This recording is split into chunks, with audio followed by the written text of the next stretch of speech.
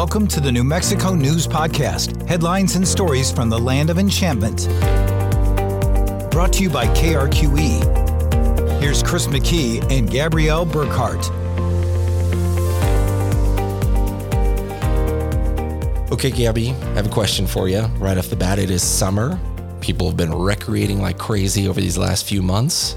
Have you ever gone fishing in New Mexico? Oh, yeah, definitely. You have? My husband enjoys fly fishing. I am not a fly fisher woman by any means. It looks complicated. It seems very complicated. I appreciate the art of making your own flies and all of those things, which he was taught when he was younger. But anyways, yes. Recently, my daughter also went fishing, caught a fish. Nice. She really was interested in like touching it. And I thought, oh, all right. Yeah. So that was cool. But yeah, there's a lot of great places to fish in New Mexico. What about you? I've never been. My dad has always talked about fly fishing. I think it was a hobby he used to do before I was born, probably. And once he got working and taking care of the kids, he sort of backed off from it. But he's always encouraged me to go. I've never been myself, but obviously, I think to your point, my barber, shout out to Joel. He always does a lot of great fly fishing out there. Oh, man. He shares some really cool pictures too. Beautiful fish. We got to get you out there. Yeah. Well, this week's discussion is central to the rivers and streams across New Mexico, and specifically access to those rivers and streams. This has also been the focus of a recent Supreme Court ruling here in the state, and it's been central to a lot of controversy, is what it seems. Yeah, anyone from private landowners to the New Mexico sportsmen and women, anglers, hunters, conservationists. Access to public lands and waters is definitely a topic that lawmakers and state agencies are very familiar with in our state. Access to public rivers and streams is not a new right that New Mexicans have, but it is one at the forefront of the news today, partly because of a court challenge and eventual decision. So we mentioned the state Supreme Court, New Mexico Supreme Court. They made this decision in September of 2022, reaffirming that New Mexicans have a constitutional right to walk or wade on the stream beds of public waters that flow over privately owned lands for fishing and recreation. So it may sound like a simple thing, but there are some controversial complexities beyond the surface here. And with us to talk about all of it is Jesse Dubell. He's the executive director of the New Mexico Wildlife Federation. It's a nonprofit that's been around since 1914, advocating for wildlife management and access to public lands. Jesse, thanks for being here. No, thank you both for having me. I'm super privileged to be able to have this conversation and share some of the updates and information with your listeners. And for the two of you, I would strongly encourage you to reach out to me afterwards so we can set you up with one of my board members who's actually a fly fishing guide on the San Juan. She owns a company called WOW, W-O-W. Her last name is Weezer. Her company's Weezer on the Water. And she especially focuses a lot on helping new women anglers into the sport of fly fishing. So, both of you certainly deserve the opportunity to get out and explore some of New Mexico's treasures like the San Juan River. Interesting. Yeah, thank you. Yeah. Well, your bio says that you grew up in the village of La Puebla near Espanola. You harvested your first elk with a bow and arrow in the Gila Wilderness at age 15. Very impressive. Tell us a little bit more about your background here in New Mexico and what led to your current role with the Wildlife Federation. Well, that's a great question. I am born and raised in New Mexico, a lifelong New Mexican. I love this state dearly. And one of the things I love the most about it is the abundance of public lands that we have, public lands and waters. You know, nearly 50% of New Mexico is public, meaning you can go in the Gila Wilderness or the Santa Fe National Forest. You can go to Fenton Lake. You can go to Eagle Nest. You can go all over the state to hunt and hike and fish and recreate and bird watch and mountain bike and rock climb and any number of different activities. For many years of my life, I took that for granted. It was just something that existed and that I thought would always be here and would always be here for future generations. And as I kind of became an adult, I came to the realization that these places are certainly special and they deserve special protections. And we need to ensure that they're well taken care of so that our kids and their kids will have the same type of opportunities that we have. And so back in, 20 years ago or so, I founded an organization called the United Bowhunters of New Mexico. I'm a passionate bow hunter. And getting involved in that organization, which was a 501c4, meaning we were politically active, we did a lot of work at the state legislature, I started to learn about the political influences that affect our publicly owned natural resources. And I use that term publicly owned natural resources because a lot of folks will refer to our national forests or lands that are managed by the Bureau of Land Management, or BLM, as federal lands. And I'm really working hard to change the thinking around that, because they're not federal lands, they're our lands. You own them, I own them. When I go to Sandia Peak, I stand there and look around at the mountain and think to myself, this is mine. I own this. I own this mountain. And we've tasked the United States Forest Service to manage it for us. So they're a management agency. And that's an important distinction, I think, because we're not visiting someone else's property. It's ours, and we need to take care of it, just like we take care of our own homes, for example. So I got involved in advocacy work, and the New Mexico Wildlife Federation, as you mentioned, is the oldest and largest organization representing the interests of hunters and anglers and public lands and public waters across the state. Interestingly, as we get into the stream access discussion, we'll probably learn a little bit more about what motivated me to get into this issue in particular, but it was my love of the outdoors that ultimately caused me to follow this career path.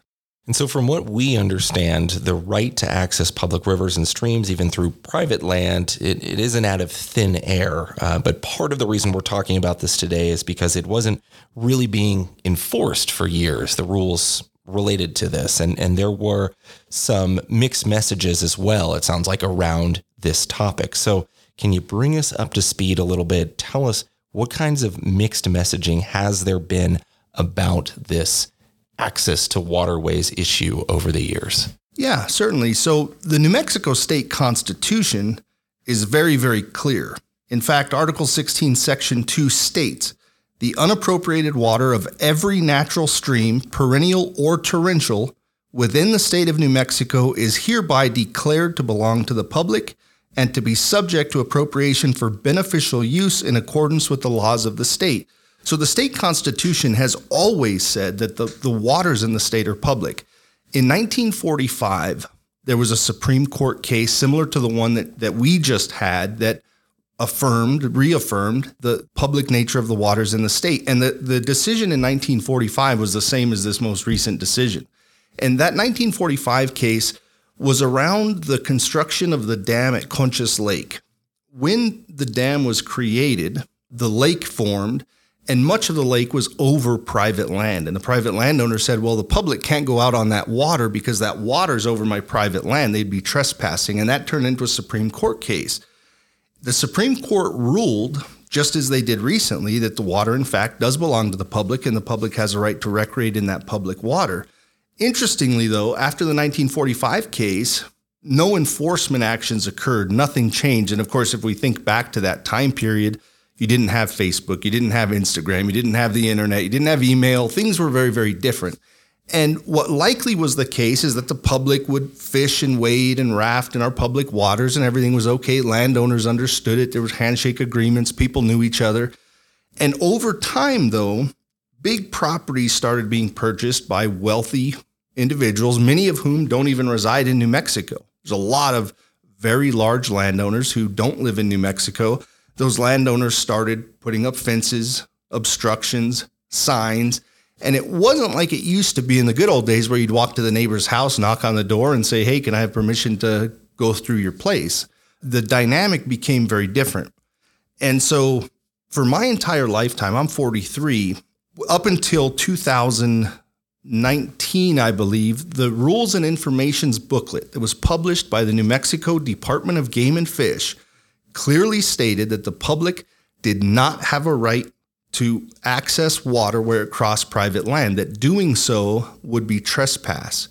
That was published in the regulations book, and I've actually had conversations with the now retired Game Department employee who worked as a public information officer for the Department of Game and Fish in the 1980s when that individual received a phone call from a landowner who said, hey, there's people walking up the river across my land, and the Game and Fish has a responsibility to publish in the rules book that is not okay, that's trespassing. That employee, without doing any research, without doing any investigation, without asking a superior for permission, thought, oh, wow, that is a problem. That sounds like an issue. We better clarify that in the rules book. And so that individual took it upon themselves, meaning no harm. The argument from the person who called made sense, but they published in the rules book that was criminal trespass, even though it wasn't. So it was interesting because we had, going back to your question about conflicting messages, state parks produced pamphlets that, under Energy, Minerals, and Natural Resources Department that had boater and rafter guidelines. Those guidelines clearly stated that rafters and boaters had a right to travel down waterways even where they crossed private land. So we had the Department of Game and Fish putting out information that was in direct conflict with a different state agency's publication. And this has been the case for my entire lifetime. And I really would like to emphasize that anglers in New Mexico and across the country tend to be very respectful, law-abiding individuals. So when I get the Rules and Information book and I read it from the time I could read, as a 5-year-old or 6-year-old or whatever the case was, when I read that that's criminal trespass, I assume that that's true. This is a state publication. So for my entire life, I did not recreate in public waters that I had a legal right to recreate in. And it wasn't until 2019 that I really became familiar with the situation and with the issue. And it was because of a paper written by a law student at the University of New Mexico who wrote a paper about this issue, said, wow, this is an interesting issue. The Constitution says one thing, Department of Game and Fish has a rules book that says something completely different. And there had been a piece of legislation passed in the state that created a program that allowed the New Mexico State Game Commission to issue certificates that actually allowed landowners to block public access on the waterways. And so this young attorney wrote this paper. The paper came to my attention, caught my interest, and I said, this really is an issue. And from that point, and I'm sure we'll get more into it, but I can then talk about the series of steps that happened to get us from a realization of that issue to where we are today. Yeah. So you just mentioned that, landowners could basically apply and receive these certificates to post signs closing public access to waters that run through their property. You all challenged those regulations, just to bring people up to speed a little bit and why, this is still an issue today that we're talking about. You all challenged those regulations with your nonprofit. The U.S. Supreme Court declined to take up the issue. And then the New Mexico Supreme Court issues a decision saying, no, private landowners should not be allowed to do that. And the public does have a constitutional right to these waters. So tell us, what are some of the main reasons that private landowners do fence off waters on their land? So I'll answer that question in just a second, but I'd like to step just a little bit further back and say that the State Game Commission was formed as a result of the New Mexico Wildlife Federation. The New Mexico Wildlife Federation had a very significant role in the creation of the Game Commission because what we wanted to do is and I say we, this obviously happened well before I was born, but what the organization wanted to do was create some insulation between politics and wildlife management. Wildlife management should be based in science, not political leanings.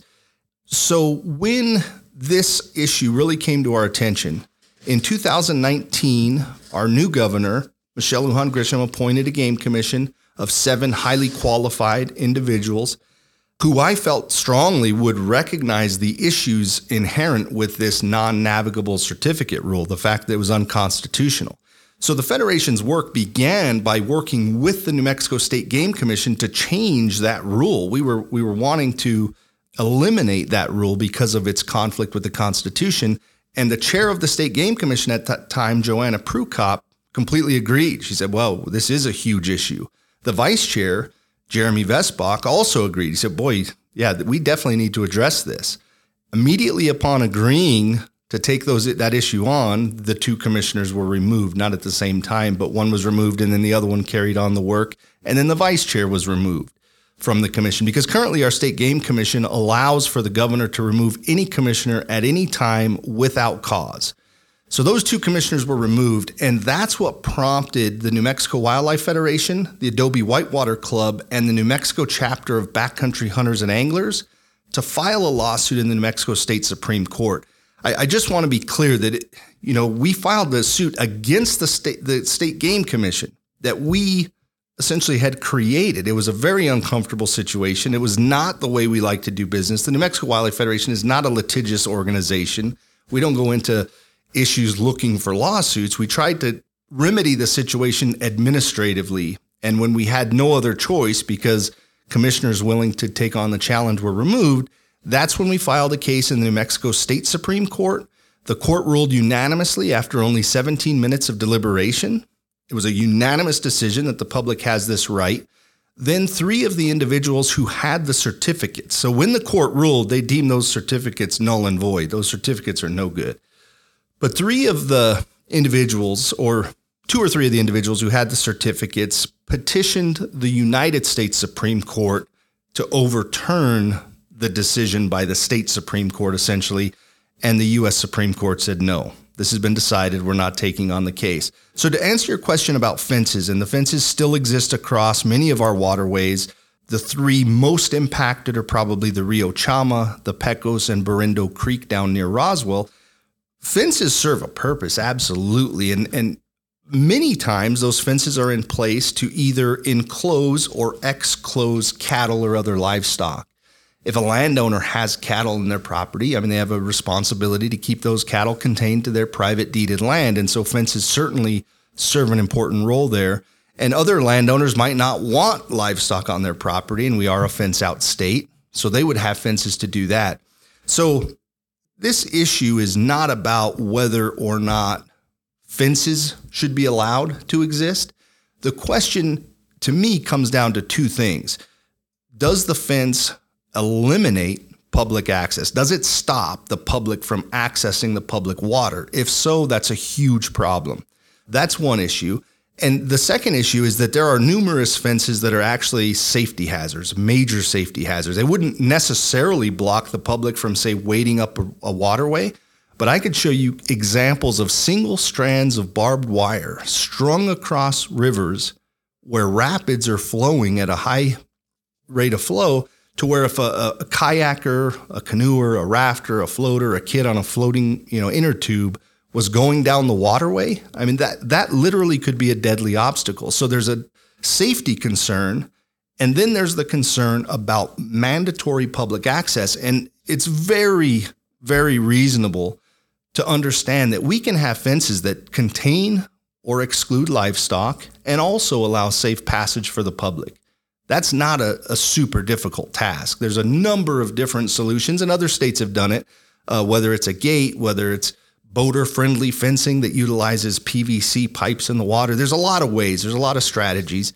And the New Mexico Wildlife Federation has on numerous occasions stated that if landowners have to have fences across waterways for one reason or another, like livestock, and they need to make adjustments or modifications to existing fences, they can contact the New Mexico Wildlife Federation, and we will dispatch a team of qualified volunteers to completely reconstruct those fences so that they're safe and also effective for the landowner's needs. And we're happy to do that. Going back to the point that you had mentioned about the danger that some of these fences put out there, if maybe you can describe to us, have you heard some of those stories of people being injured by getting carried into a fence or something like that? Luckily, I don't have any firsthand accounts of those type of injuries occurring.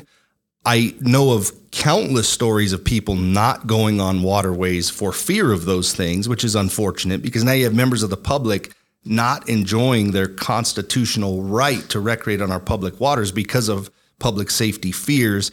But there are a lot of very experienced river guides throughout New Mexico, some volunteers and some professionals, like some of the folks with Adobe Whitewater Club, who will actually go in advance of a trip and mark with fluorescent flagging tape hazards and things like that. There are also digital mapping services like Onyx mapping systems where we'll mark the hazards on waterways in our digital devices like our cell phone so that we're aware of those obstacles. And as we're traveling down a waterway, we can plan ahead. So I would imagine injuries have certainly occurred. I'm not personally aware of those, but I am aware of all of the preventative measures that have to go into planning a trip to ensure that it doesn't end in tragedy.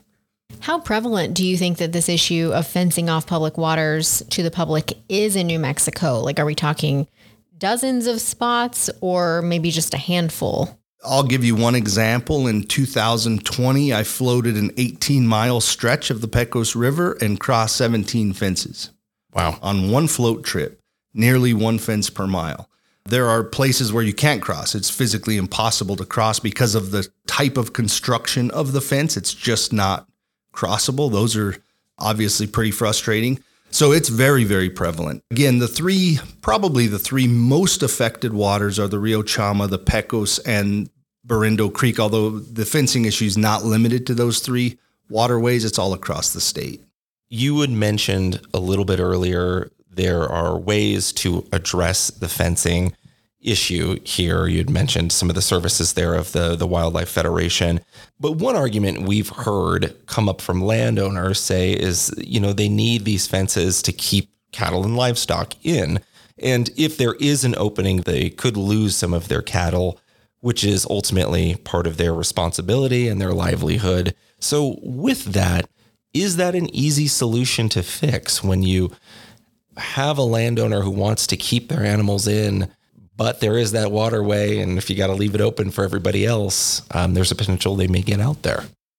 That's a really great question, and I don't think you have to necessarily leave it open. Again, there's a number of different what are called boater-friendly fences that will contain livestock while allowing the passage of a watercraft through the fence. But here's the other thing that's really interesting about the Supreme Court ruling is they were very clear that incidental trespass as necessary to enjoy your recreational activity is permitted. What that means is, let's say there wasn't going to be an opening on the waterway itself. A landowner could easily put a walk-through gate on the bank immediately adjacent to the waterway. A boater could get out of the water, portage their watercraft, gear, cooler, whatever they have with them through the walk-through gate, into the river on the other side. And that would be perfectly acceptable. It's a minor inconvenience for the recreator, but that's okay. I mean, there's nothing that says a public recreator can't be, slightly inconvenienced. It says we can't be blocked from public access. So if someone doesn't want an opening on the water itself, that's no problem. We can address that. We can find solutions for every single situation. The key, though, is that we have to be solution oriented. What I feel like happens often in these conversations with landowners who simply don't want the public recreating in the water that crosses their private land is they come up with reason after reason after reason after reason that are simply not justified. We can solve this. We just have to do it working together, which is one of the reasons I take every opportunity to remind the public how to behave responsibly. If we're on a waterway that's crossing someone's private land, we need to be completely respectful of our presence there and ensure that we're leaving it better than we found it. Because one thing you'll hear every landowner complain about is trash. The public shows up and they trash the place and they leave their worm containers and they leave their beer can or whatever it is. Leave the place nicer than you left it. Yeah, leave it better than you found it. If you see a piece of trash, whether it's yours or not, pick it up, And this is another thing that the New Mexico Wildlife Federation has been very outspoken about. If landowners have sections of rivers or streams on their private property that need to be cleaned up, maybe there's a habitat restoration project, maybe there's a trash cleanup, contact the New Mexico Wildlife Federation. We will go out there and take care of it. We'll send a team of people. It doesn't cost a penny. We want to build partnerships. And that's really when we can work together on this, landowners and public recreators, everybody wins because the public can actually be an extra set of eyes on the landscape for the landowner. I mean, if a landowner is running cattle and a public recreator sees something that should be brought to the landowner's attention, having that individual out there could actually be a benefit, not necessarily a drawback, but it requires partnership and it requires relationships. And the New Mexico Wildlife Federation is committed to doing everything we can to try to build those relationships and support our landowner partners and make it so that this situation works for everybody.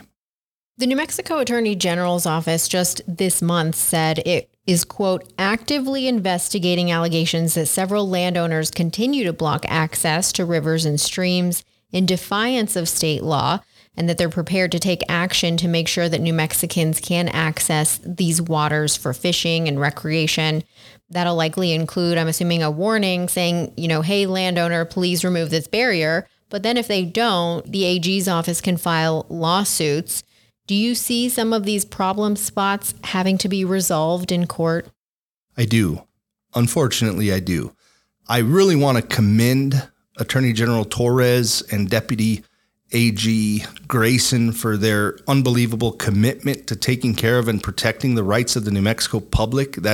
It's phenomenal, and I appreciate them so much. And I think they're doing it right. They're making it very clear to landowners of what they can and can't do in hopes that everybody complies. But what we have sometimes with some of these absentee landowners especially is very, very wealthy people who have, for a long time in the state of New Mexico, been able to operate based on their own set of rules. The rules that apply to everybody else don't necessarily apply to the wealthiest among us. And this attorney general is basically saying it doesn't matter how much money you have, it doesn't matter how much property you own. The Constitution is clear, and we're going to enforce it. So I do anticipate that probably some lawsuits are going to have to be filed.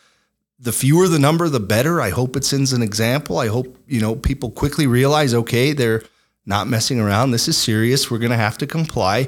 And I truly hope that when my son is my age, that these conversations aren't going to have to be happening. Like it's going to be a situation where we look back and say, wow, remember when everybody thought the sky was falling and the world was going to end because the public got to use the public rivers? Well, now look at it. It works perfectly. Landowners are happy. Agricultural producers, livestock producers are happy. Everybody's working together. We're just neighbors taking care of neighbors. That's the way that I envision the future of this issue shaping up long term. But I'm assuming, you kind of got to change the way of thinking. If a lot of landowners, as we see it, even still, they know about this court ruling, but they don't really care to abide by it.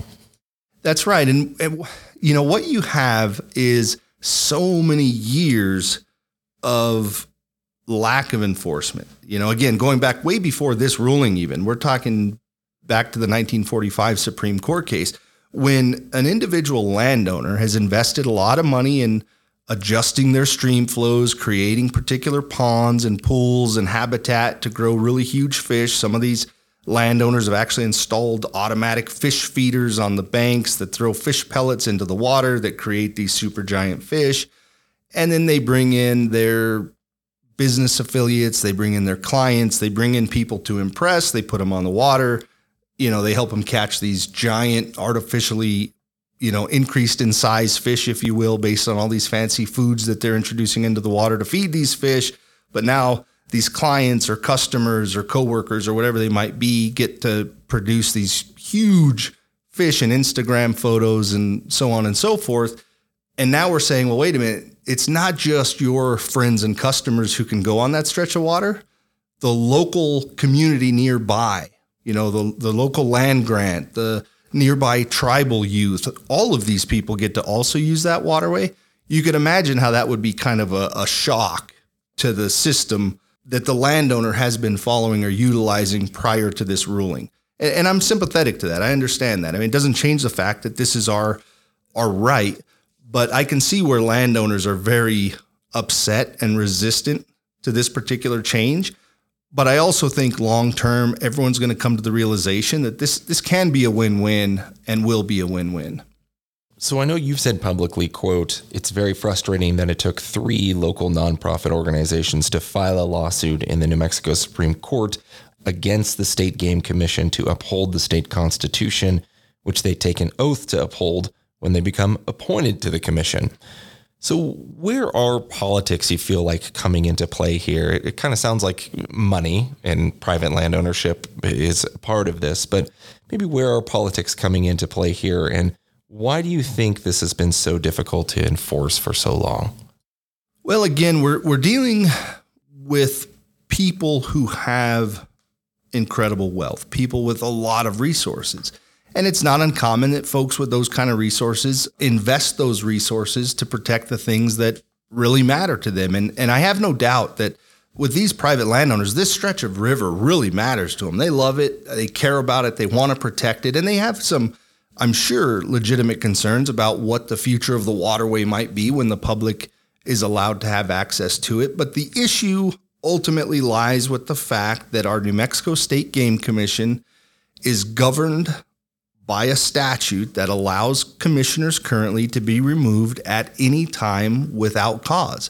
So if and I'm speaking hypothetically here, but if you have a very wealthy landowner who's provided very significant contributions to, say, a governor, and game commissioners are making decisions that are not in the best interest of that particular landowner, then it's very possible that a governor could intervene and make adjustments to the commission such that decisions coming out of that commission would be more favorable to the people who have helped to get an individual elected.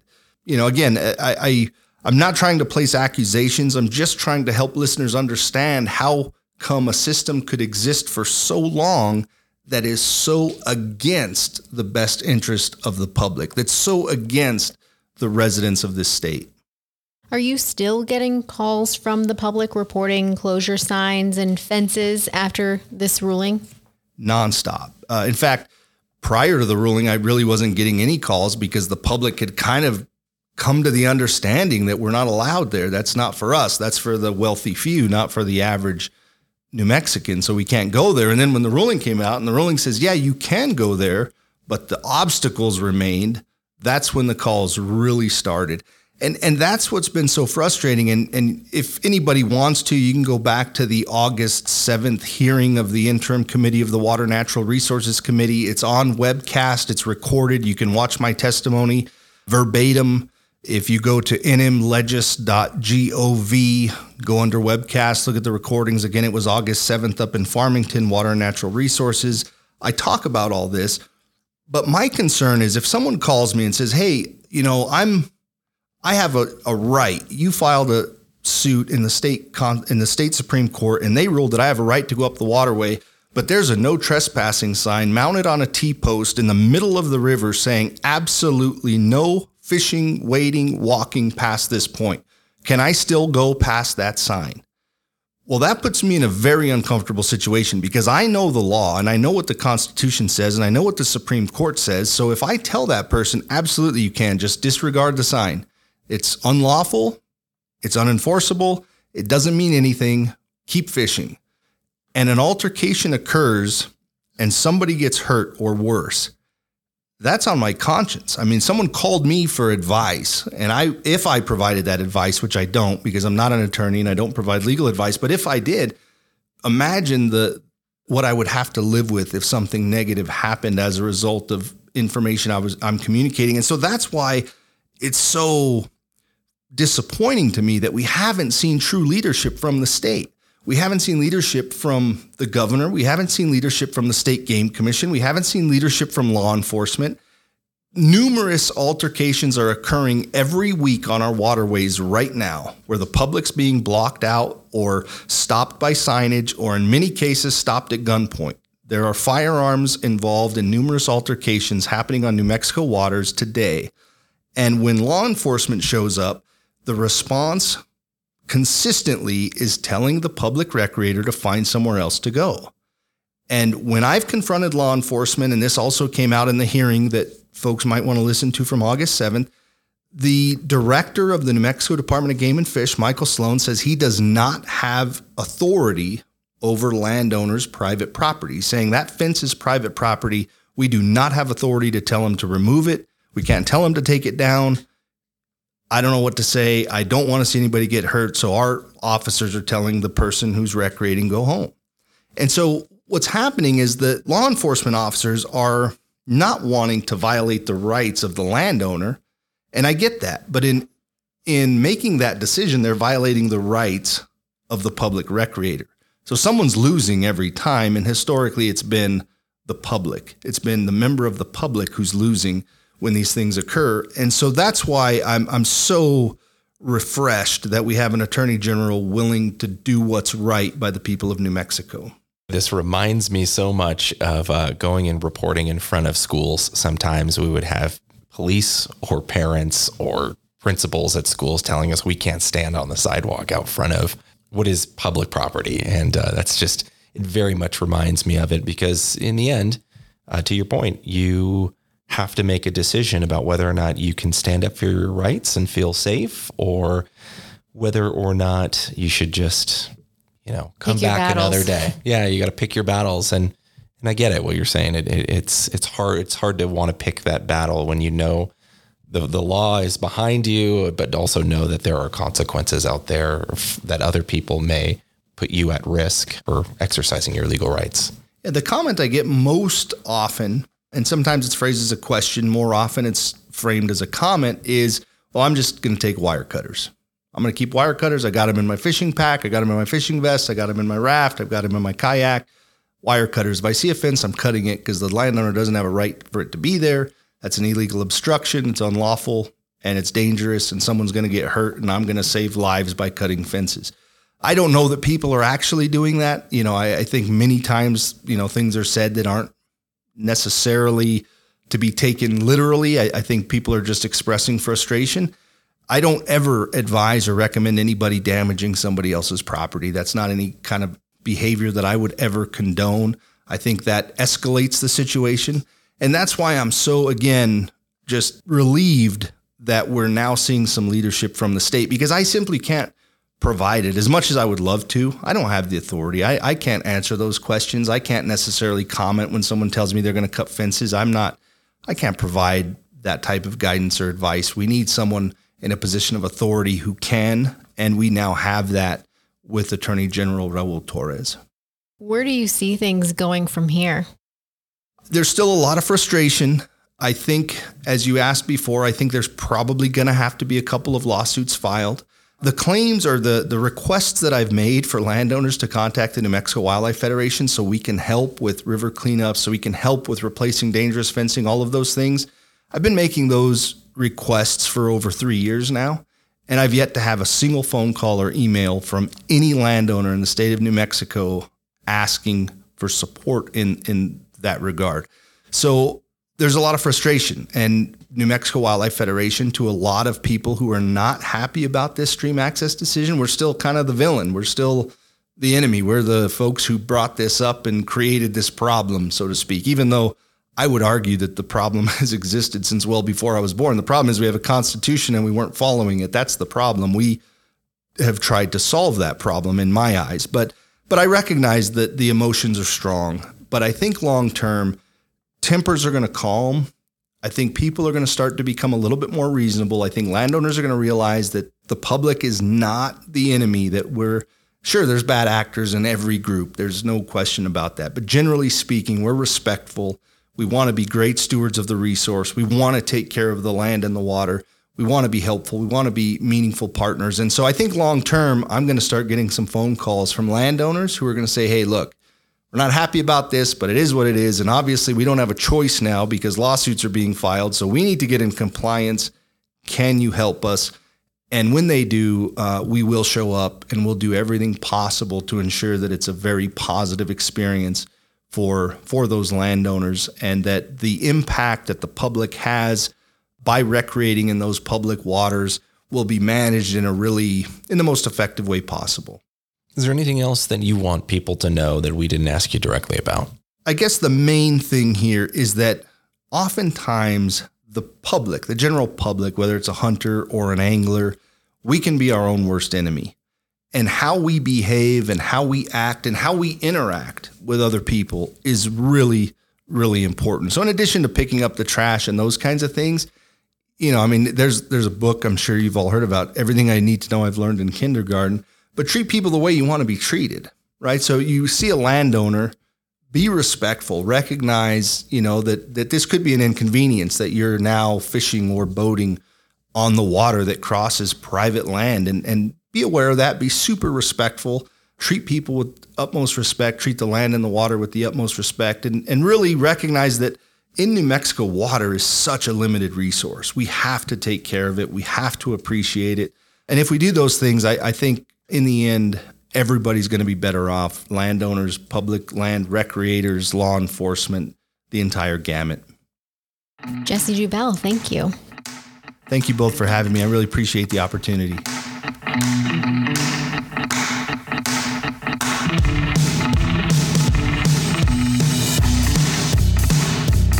Again, thank you to Jesse Dubell, the Executive Director of the New Mexico Wildlife Federation, for taking the time to explain this pretty complex issue here. A lot of history there I had not heard of, so this is kind of a fascinating topic that has come back up into the zeitgeist because of that ruling. Yeah, and we can link to the webcast that he mentioned in our show notes. That was a legislative hearing from August 7th. If you're interested in hearing more of the arguments and more of the details about this issue, we can also link to some of our own web coverage on the stream access issue that I'm assuming will continue to be in the news for a little while. Yeah. Get down to the one-on-one level, and a lot of times it is hard to make a case to somebody who is not used to a rule change. Thanks for joining us here this week. We'll be back again on Tuesday at 6 a.m. with a new episode. I'm at chris.mckee at krqe.com and also at Chris McKee TV. And I'm Gabrielle.Burkhart at krqe.com via email and gburknm on social media. Thanks for listening.